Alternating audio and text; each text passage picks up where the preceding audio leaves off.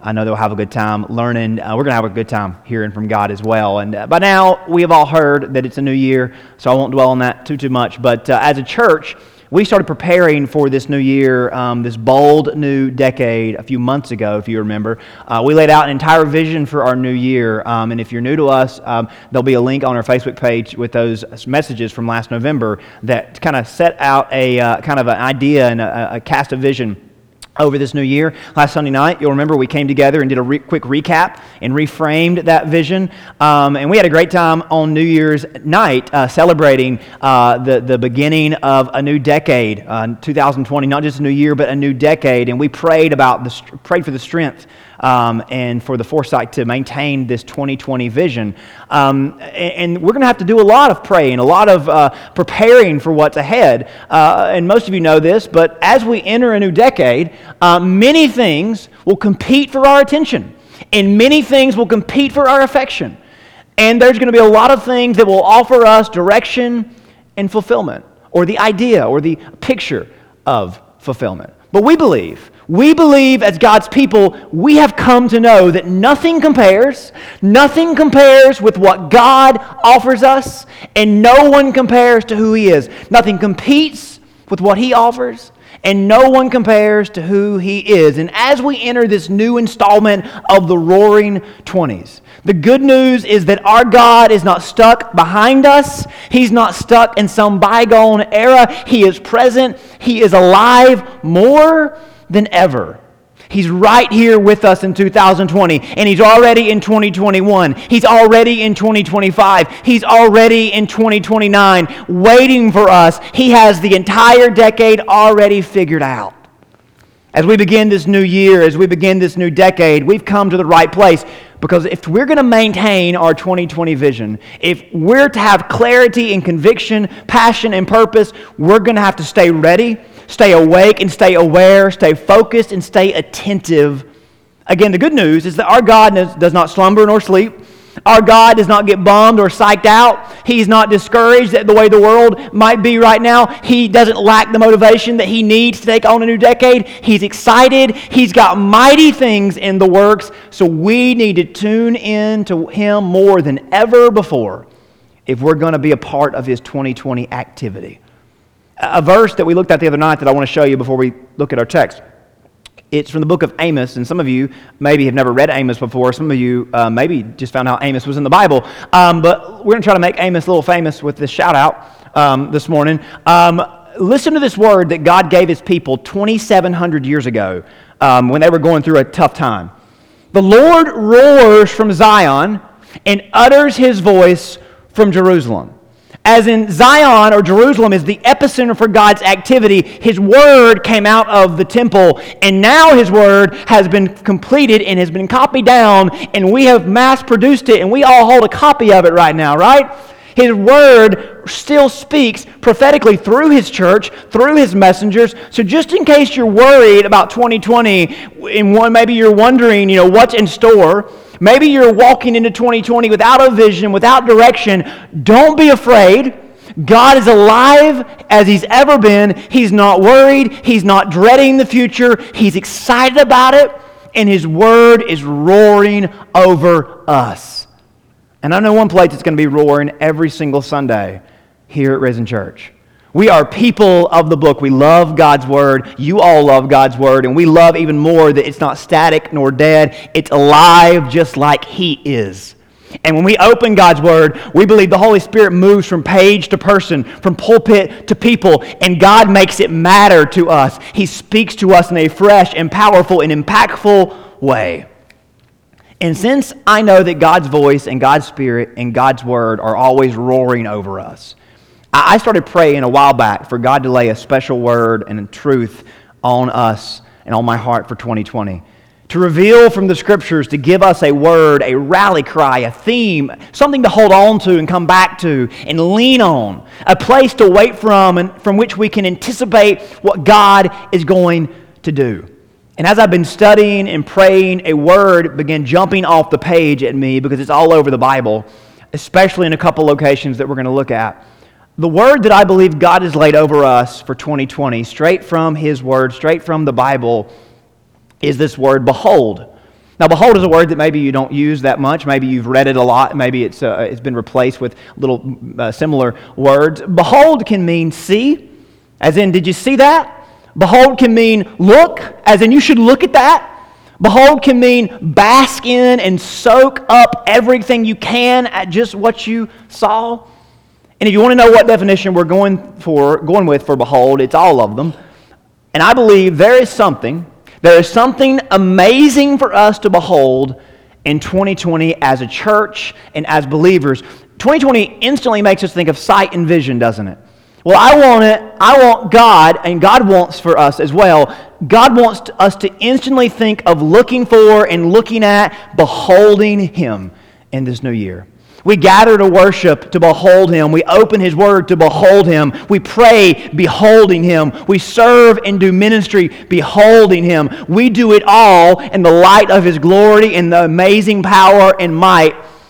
Now, think about how overwhelming and how blinding the sunrise can be sometimes in the mornings. Maybe on your morning commute. If you're like me, I live in West Lincoln, so when I'm coming to town, the sun is just blinding me, and even the visor and everything doesn't keep it from getting in my line of sight.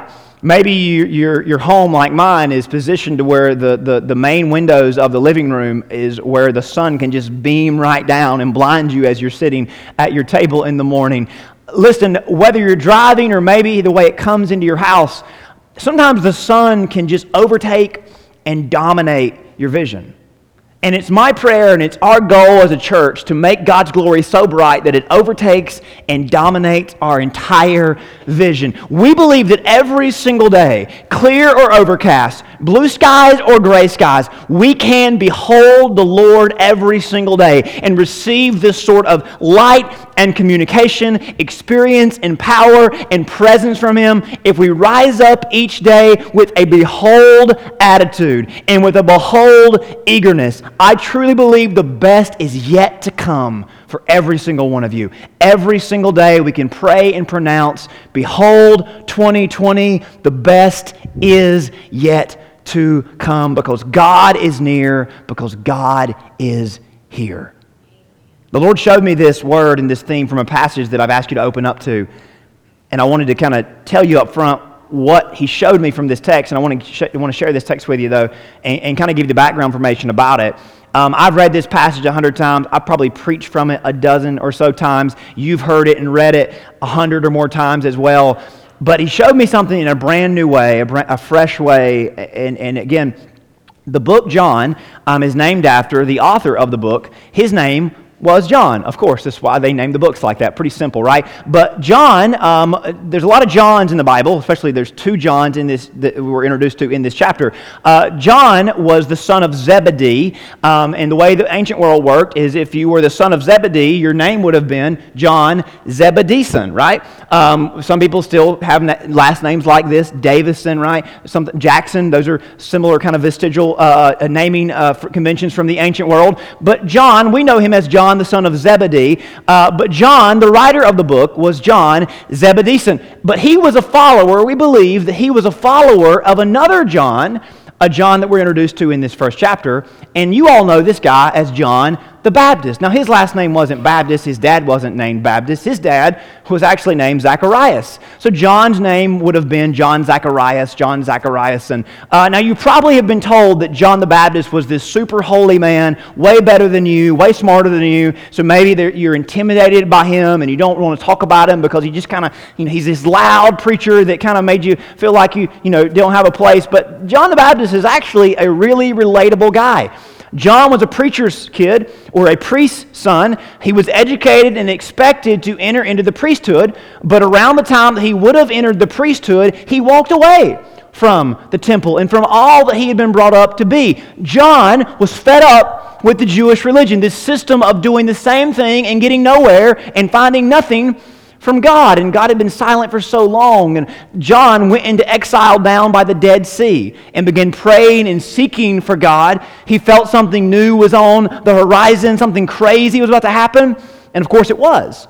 God was in fact working behind the scenes. We don't know how much John knew about it, but God was working and setting the stage for something amazing.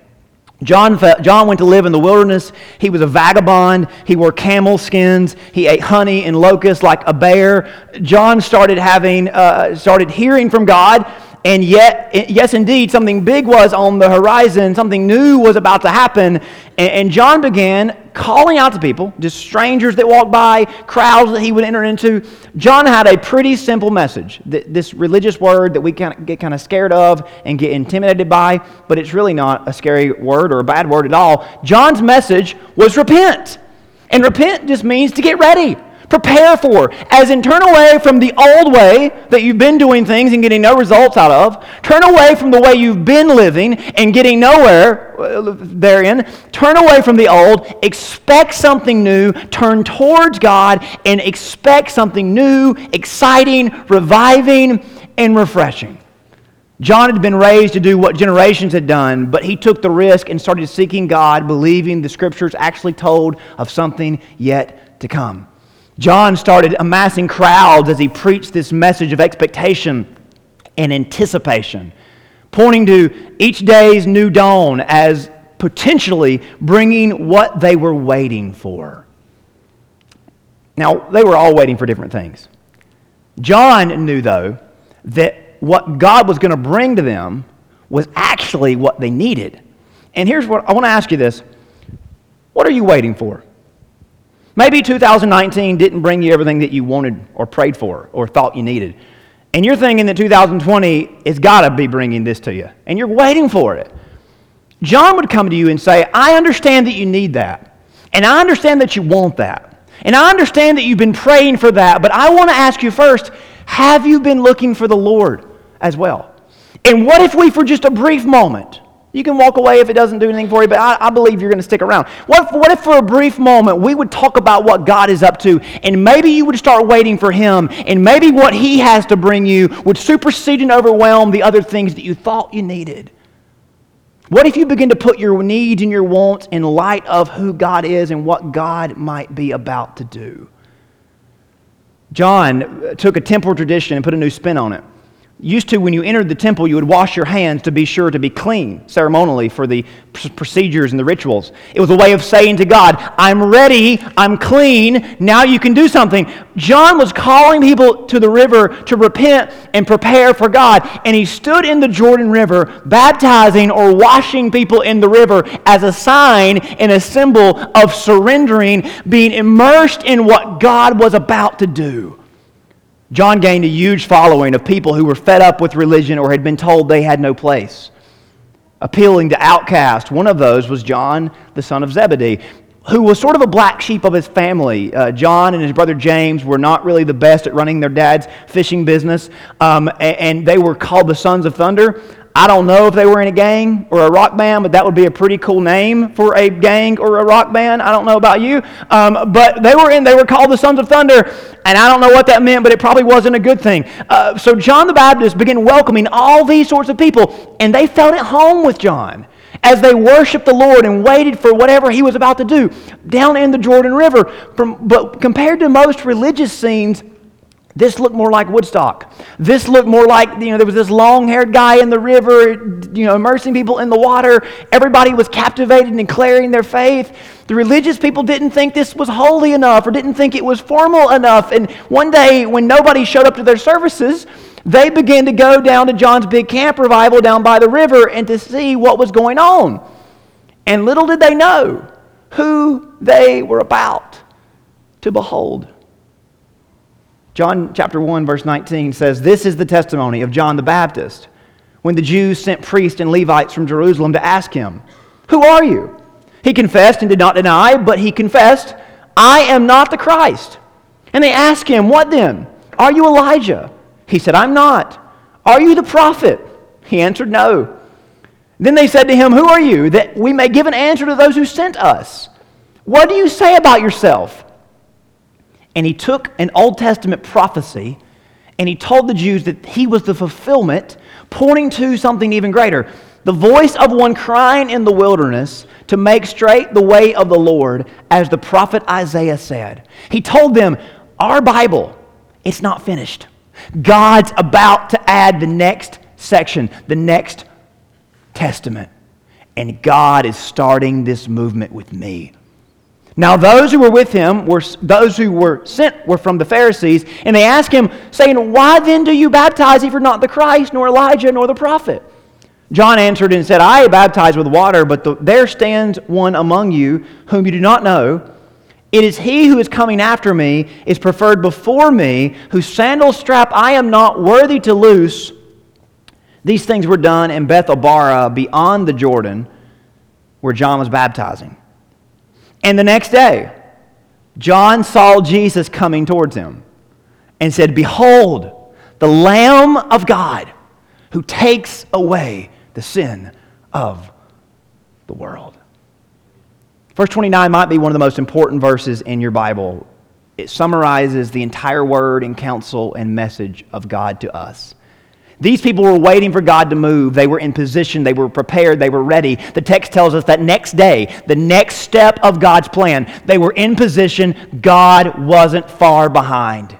The next day, John saw Jesus, the one they had been waiting for, God in a body, God on full display. God was coming towards him. And the text introduces us to Jesus as coming towards this crowd who were eager and excited and expecting and worshiping God.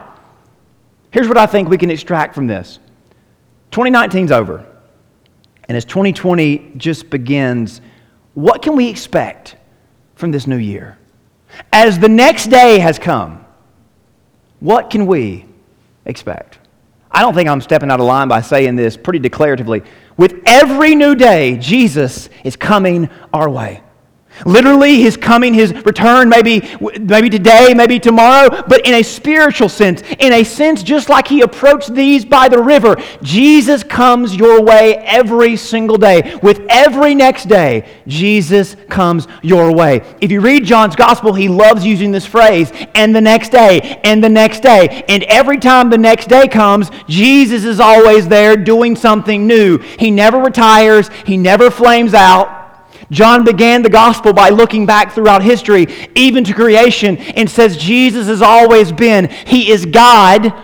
He became a man. John assures us that Jesus steps into every day. He's not just in the history books, not just in the holy book. He's not just a relic or a memory. He's alive and he's coming towards us in every new day. I think John's word to us is that we can expect for Jesus to show up and be present in our lives every single day. That doesn't mean there won't be hardships or problems. It just means that Jesus will be there too. But the next part of verse 29 is what's so good. Behold the Lamb of God who takes away the sin of the world. John's request is that we behold him, that we look to him. Jesus is coming towards you. Behold him. Look at him. Look for him in every situation of life because he comes towards you on a mission to save you, to rescue you, time and time again. Talks about sin. This sin refers to, and sin is behind all the flaws, all the failures, all the fights of this world. Jesus is working every day to defeat sin and free us from its authority. From the cross forward, sin's debt has been paid. The penalty has been taken care of, but it continues to try to eat at us and break us away from God. And Jesus works actively every single day to defeat and free us from the consequences and the authority of sin. When we behold him, we find hope and we find help. We find ambition and motivation to not give up, but to keep on fighting. Again, John 1:29 summarizes the entire Bible. It gives us a timeless invitation from God. God is coming towards us, not running away. His name is Jesus. He is the full revelation of God. There is no other way to know God. Jesus is God, the Lamb of God, who took our sin, as in he took our place and he paid our penalty, so we can fearlessly and fiercely look into 2020, beholding Jesus, our Lamb. Just think of the difference it could make if we looked for and focused on him every single day. The promise from God is that Jesus shows up every day. He died on the cross 2,000 years ago to forgive you of every wrong you've ever done. He rose 3 days later to deliver you from the bondage of sin. 40 days after that, He sent His Spirit to fill the hearts of every believer from that day forward. Salvation in full, forgiveness, deliverance, and the opportunity for sanctification, a Spirit-filled life, they're a done deal. That's a past tense accomplishment by God. Promises were made and promises were kept. He shows up every day to make sure you've heard the good news, received the good news, and can experience the good news. He knows we're prone to forget, so He shows up every day to remind us. All we got to do is behold Him every day, look for Him, call out to Him. Now, the reason a lot of newer translations, they take behold and make it something different, but the word behold carries a dramatic weight. It's more than just a glance. It speaks of looking intently and focusing. It speaks of clearing the stage and giving place and making room and giving Him all the stage. What if we did that every day in 2020? What if we just did that one day a week? For some of us, that would be a big difference, wouldn't it? We'd find Jesus every day. We'd experience Him every day. We'd never go a day without His presence or His power actively making a difference in our lives. Since Jesus has already done the hard part, He's already made this possible, and He comes looking for us from heaven every day. Our part isn't that hard, but some will make it hard. Some will add silly and foolish burdens to our backs. Don't believe the lies of the enemy. Don't listen to your emotions every time. We just have to act on faith, walk by faith, and trust in what He's already done, proven, and provided. And when we act on faith, the Holy Spirit has permission and ability to work in our lives to break down those walls, part those waters, slay those giants. And when we start singing about Jesus and praying to Jesus, reading and reciting words of Jesus, our hearts catch on fire and our worlds will change. Because we're beholding Him. And when we behold Jesus, He takes hold of us, captures our attention, captures our affection. So our goal in 2020 is to behold Him and bask in and delight in and trust in Him. The tense of this word behold is unique. It can be read as both past, present, and future. As in, we're beholding Jesus, we get the full picture of His work. It's like an overhead parade picture. You can see the beginning, you can see the middle, you can see the end. That's security, isn't it? That's confidence that, hey, I know where it started, but I know where it ends, and He's in control of the whole thing. Maybe you've got some stuff in your past. It makes you wonder. Every time you try to look at Him, you think, I don't know. We don't have to worry if we've got a bad past because Jesus goes back farther. He was God before it. He's been God since it. He's forgiven you of it.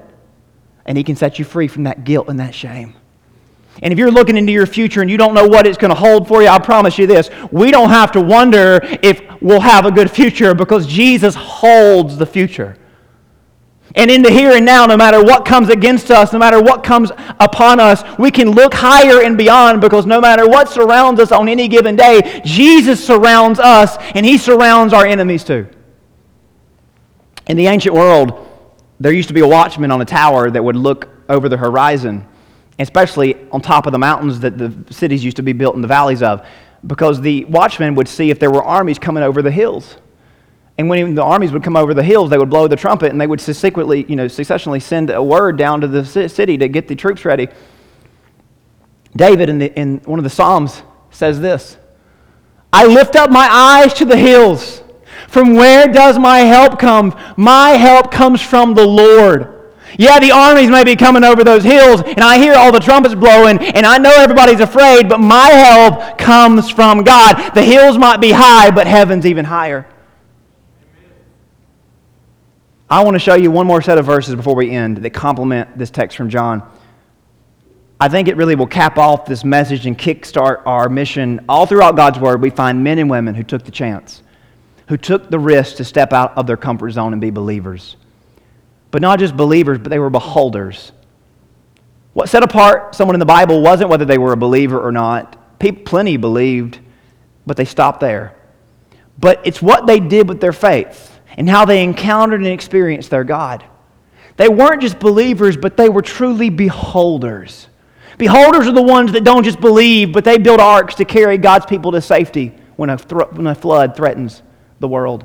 Beholders don't just believe, but they raise up against challenges and face the impossible, and they raise their staffs at the ocean, trusting God can part the waters. Beholders don't just believe, they look up at the sun setting and the battle and raging, and they command the sun to stand still to give the extra light they need to win the battle. Beholders don't just believe, they pick up stones and go face giants with slingshots. Beholders don't just believe, they obey even if it costs them and survive the most fiery furnaces and the most fierce lions' dens. Beholders don't just believe, they keep their eyes on Jesus and they catch a glimpse of what God is up to and they declare, I want in on that too. Every day they rise up with one mission. Behold the Lamb of God. Today I choose to seek Him, find Him, and stay with Him. They find boldness and strength and grace to do the impossible. Listen to this from Hebrews chapter 12. Since we are surrounded by such a great cloud of witnesses, of beholders, let us lay aside every weight and sin which clings so closely, and let us run with endurance the race that is set before us. The phrase, keep your head up, is often used to encourage runners in races. This isn't just a psychological, motivational thing, but studies have shown that the posture of your neck and your head impact your ability and efficiency in a race. Of course, keeping your eyes on the finish line helps, but there's actual physical evidence that slouching your neck and holding your head down puts intensified pressure on your spine and thus your whole body. Our oxygen and heart rates are greatly adversely affected. Point is, when we hold our heads down, when we allow things to bog us down and drag us down, we run slower, we perform worse, and we won't endure. What drags you down? What causes you to hold your head down in life? Some kind of vice? Something from your past? Somebody else's expectations of you that you'll never meet? The word there for weight speaks of an encumbrance, something that literally is dragging behind, holding you back. The word there for cling so closely is a word that can mean easily entangling, distracting, binding, consuming. You may think you hold on to it, but it really holds on to you and debilitates you. Maybe somebody has an opinion of you that is holding you back. Maybe you're carrying around some stuff that's weighing you down and not adding any benefit to your life. And why? Because we've been told we'll never be able to do any better, because the enemy tells us that we cannot break free. Listen to this advice from the Word of God. Looking to Jesus. Same word there, behold, but it's in a form that speaks of changing our nature. It's modifying who we are. It's a verb that says you can break out of this bondage. You can look to Jesus, and by looking to Him, there's a freeing, there's a work being done with this 100% focus on Him. Looking to Jesus, the founder and the perfecter of our faith. When we're a beholder, when we delight in and bask in and trust in, when we behold Him, we see and look and focus on Him, who He says we are, what He says we can do, what He's done for us, and what He can do through us, we can overcome. That word perfecter, to play on words there, don't think the end of our race. The word can also be translated finisher. Think of a finish on a coat of furniture, a finish on a product that adds to its enduring quality, that adds to its shine. That Jesus, every single time we look at Him, He adds another coat, He adds another sheen, He adds another finish on us. The finish isn't the end, but it's just the next step every single day. When we look to Jesus, it's like we're getting a constant new coat, new sealer, new covering, refreshing and reviving and renewing. See, there's no security in self-esteem or social approval, only in Jesus. If you want to shine bright in this world, the rest of what's offered to us will just grunge us up and drag us down, but Jesus puts a fresh coat of paint that makes us stand out and break out. That's why the rest of that verse says, looking to Jesus, the author and finisher of our faith, who for the joy that was set before Him, endured the cross, despising the shame, and is seated at the right hand of the throne of God. Just as Jesus endured, just as Jesus focused on his goal for joy, the same is true for us. There's a God to behold. There's joy set before us. But here's the thing. You can't always, and you won't always see the joy, but you can always see Jesus. If we always behold Jesus, we will eventually take hold of joy. But just because joy isn't written on the wall and flowing down the hills doesn't mean that it won't come. Joy will never be the outcome if Jesus isn't the beginning, though. Every single day, every next day, Jesus is looking for us. Are we looking? Are we seeking? Are we beholding Him? And God's word to us, His invitation to us for 2020 is behold, take hold of God's best. We find Jesus every day by believing that God has our best in mind, applying His truth, following His way, believing the best, being the best, giving our best, beholding the best. If you still got your Bibles open there, read with me one last time as we hear this invitation again in John 1:35 through 39. Again, the next day, John stood with two of his disciples, and many believe John, Zebedee, was one of these. Looking at Jesus as he walked, he said, "Behold, the Lamb of God." And two disciples heard him speak, and they followed Jesus. Then Jesus turned and seeing them follow him, said to them, "What do you seek?" And they said to him, "Rabbi," which is to say, "Teacher, where are you staying?" And he said to them, "Come and see." Jesus gives that same come and see guaranteed invitation to you and I every single day. Come and see. Behold the Lamb. A verse that we looked at the other night. God says back in Isaiah, "Behold, I am doing a new thing." That new thing was Jesus. And that new thing still is open and inviting us today. Behold the Lamb, take hold of true, eternal life. Church, I believe the best is yet to come. Maybe you want to make a vow that you're going to be a beholder in 2020. As you've heard God's Word, as you read His Word, as you hear this challenge and this invitation to come and see and behold the Lamb, maybe you want to behold that Lamb today. Maybe you want to just come and bask in His glory and His presence this morning.